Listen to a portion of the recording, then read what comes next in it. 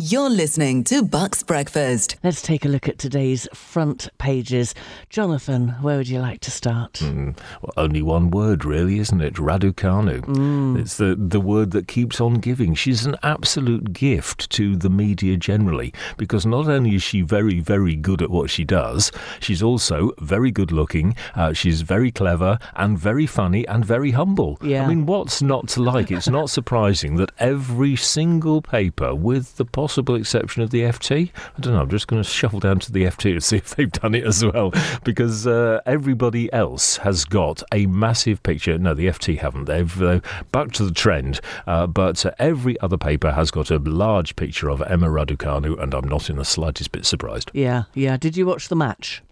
I didn't. I was in bed. Oh, okay. So there was, a big celebration on Friday evening or Friday afternoon when the BBC said, "Yep, we've got the rights. We've got highlights on Sunday afternoon." And everybody was cheering about that and then thinking, no, hang on a minute. No, this is just highlights. We want to see it live. And of course, they had live coverage on 5 Live. But then Channel 4 did a deal with Amazon Prime. And the whole match was shown on Channel 4 absolutely live with no advert breaks. So that was an absolute triumph for Channel 4. And it's one of the reasons why Channel 4 is so great and shouldn't be sold off, should be kept in public ownership, in my humble opinion.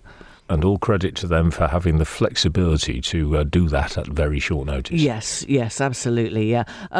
Quite a few stories around Emma Raducanu's win this weekend. A lot of papers making a big fuss about the amount of money that she's going to make. Some saying, 100 million, 150 million. Think of a number. You turn to the Daily Express and they're saying, Emma's going to earn $1 billion.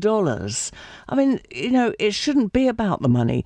She's got a nice little paycheck for winning the US Open, but let's not make it all about the money, please. Having said that, one thing I do want to highlight and that I thoroughly approve of is that the prize money for the women's US Open was the same as for the men's. Oh, good. Excellent. And one last angle on her story is that the Daily Mail and I think a couple of others are now calling for her to get a gong in the New Year's honours. And again, she's 18. She's right at the beginning of her career. She's got it, enough going on as it is. And let's not forget the Olympians, the Paralympians. Some of them have, they've smashed records and all sorts. So, it's not a done deal. I mean, I'm not saying she doesn't deserve something, of course, but there are other people in the picture as well. Yeah, let's talk about something else, if we can find anything else. The I and the FT, I'm not actually sure if this is the same thing they're talking about. It's certainly the same sort of headline, because the I have, why smoking could be a sackable offence. Oh. See page 17. Meanwhile, on the FT, smoke-free zones, can employers still call the shots on home offices? Now, that is interesting, isn't it? That's something that may have arisen in a particular situation, but I don't think it's been highlighted before that, yes, if you're working from home, if it's your own home, are you allowed to smoke? Because it's become a workplace, hasn't it? And that means that smoking is illegal in your own home if you're working there. Ooh. I'm glad I've given up. That one could run and run, because it only takes one argument between an employee and their employer. Yeah. And both sides engage lawyers, and away we go. Yeah, it's interesting because my first thought on that story was about the age-old grumble from non-smokers, which is, those people, they're nipping out for a fag. It's adding up to an hour away from their desks every day, which means I'm working harder than they are. Yeah. Which is, actually, I think a very valid argument. But that was my first take on that story. I'm not sure it's actually about that, but then, like I say, I think the I and the FT may actually be talking about different things. Yes. I'm quite prepared to be proved wrong there. Quite possibly. So why is smoking a sackable offence then? Ooh, that's another one that's, that could possibly cause a right old ruckus if somebody is in the mood. Yeah. But we will wait and see. What else have you found? Well, I'm going to take us back to the Telegraph and a small story at the bottom of the front page. People are too polite to hang up on fraudsters. Now, yes, I saw that. Let me tell you a tale, because this happened to me the other day. Somebody phoned on our landline, which in itself is a very, very rare thing. We only keep the landline really for emergencies, and because we have to have it for the broadband. But the phone rang, and this chap started asking about, I think it was loft insulation. And it didn't sound like a computerized voice, like when you phone up to pay your credit card bill or something. This was a proper voice. We were having a conversation, but something didn't quite ring true. And I said, hold on a minute, are you actually a real person, or is this some sort of computerized message? And he said, no. Tell me, are you between the ages of 50 and 65? Yeah. It's a recording then. It is. It was AI, but it was frighteningly real, and I was sucked in for a good couple of minutes before it dawned on me, hang on, there's something not quite right about this.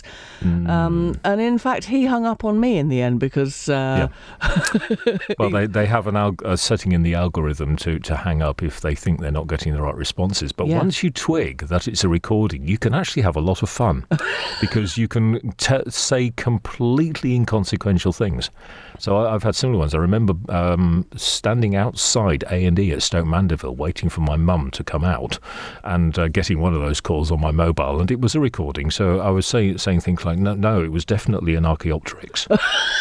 and just seeing how confused you can get this algorithm, it's actually quite good fun as long as you're not fooled by it. That's the worrying thing, is that those things are getting so good. Yes. But I mean, you're right that the Telegraph has put the finger on something that's actually even more worrying, that people will not just say, no, not interested, goodbye, and put the phone down. I mean, I do that as well. But, then like you, my landline only ever rings when it's either my mum-in-law or somebody trying to defraud me. Yeah. So I will keep them hanging on for as long as possible on the grounds that if they're talking to me, they're not talking to somebody who might be fooled by it. Yes, that's true. Right, where are you going next? Where am I going next? Here's one of my little comparison things. The story about the cancer test thing, which is, that could be really, really big news. A DNA test that could detect 50 types of cancer before any symptoms start to show. We mentioned this weeks and weeks ago, actually, at a much earlier stage, but the trials are starting today. But it's interesting to compare the emphasis that different papers have given it. So the Express have got it, wonder blood test spots cancer early. That's a fairly wordy headline, but it's taking up a large part of the real estate of the front page of the Express. The Mirror, cancer test revolution. So fewer words, shorter words, bigger type. And that is sharing the whole of the front page with Emma Raducanu on the Mirror and the Express. But then if you look at the where's the other one? I think it's in the Times. Yes, look down at the Times, and it's one of the little ones. Blood test for cancer, bottom left-hand corner, see page 8. Now, why, I wonder, are the Mirror and the Express editors giving it so much when the Times aren't? I mean, it's not that they don't think it's such an important story, but that's what the Times think their audience are interested in, or their readership. They are more interested in Huawei infiltrates Cambridge. Yeah. So the Chinese tech giant is apparently pumping loads of money and has got a building in the centre of Cambridge, a stone's throw from Peterhouse, because a larger proportion of the Times' readership will have been to Cambridge. That's all it is. Oh, do you think?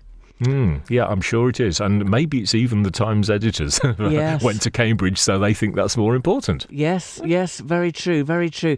But of course, the blood test for cancer, that will likely have been developed in a university hospital. It's likely to have been the development funded by, Big Pharma or some outside organisation. So what's the difference and where do you draw the line? And if Elon Musk says, I'm going to pump loads of money into, to some other university to develop rocket science or something, then is that any better or worse? Mm-hmm. Well, yes. From the point of view of a Cambridge college, do you accept the money or reject it based on who's giving it? Yeah.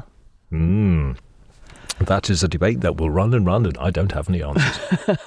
One last one from me on the FT this morning. It's one of the little stories along the right-hand side, and it's the Ryanair boss, Michael O'Leary, and he's saying that his rivals should merge. So this is the post-pandemic, airline industry. It's had a very, very tough time over the last couple of years. He's not saying we want to merge with some of the smaller little independents, but he's saying they should all merge. So that's an interesting one to keep an eye on. Yeah, because of course Michael Ryan's got EasyJet's best interests at heart, and he really wants them to do well. Yes. Yes. Last one from me is a classic Daily Star headline. They've got a fair bit of hard news on the front of the Star this morning. Well, apart from the treatment they've given to the prediction of a late heat wave, but Lewis Hamilton's horrendous crash in the Formula One yesterday is on the Star. Vaccine passports scrapped. So far, so hard news. But then penguin poo on Venus. See page 5. Oh. What a classic Star headline. You have to lower the tone, don't you? Always. OK, those are today's front pages. Thank you, sir. You're listening to Bucks Breakfast.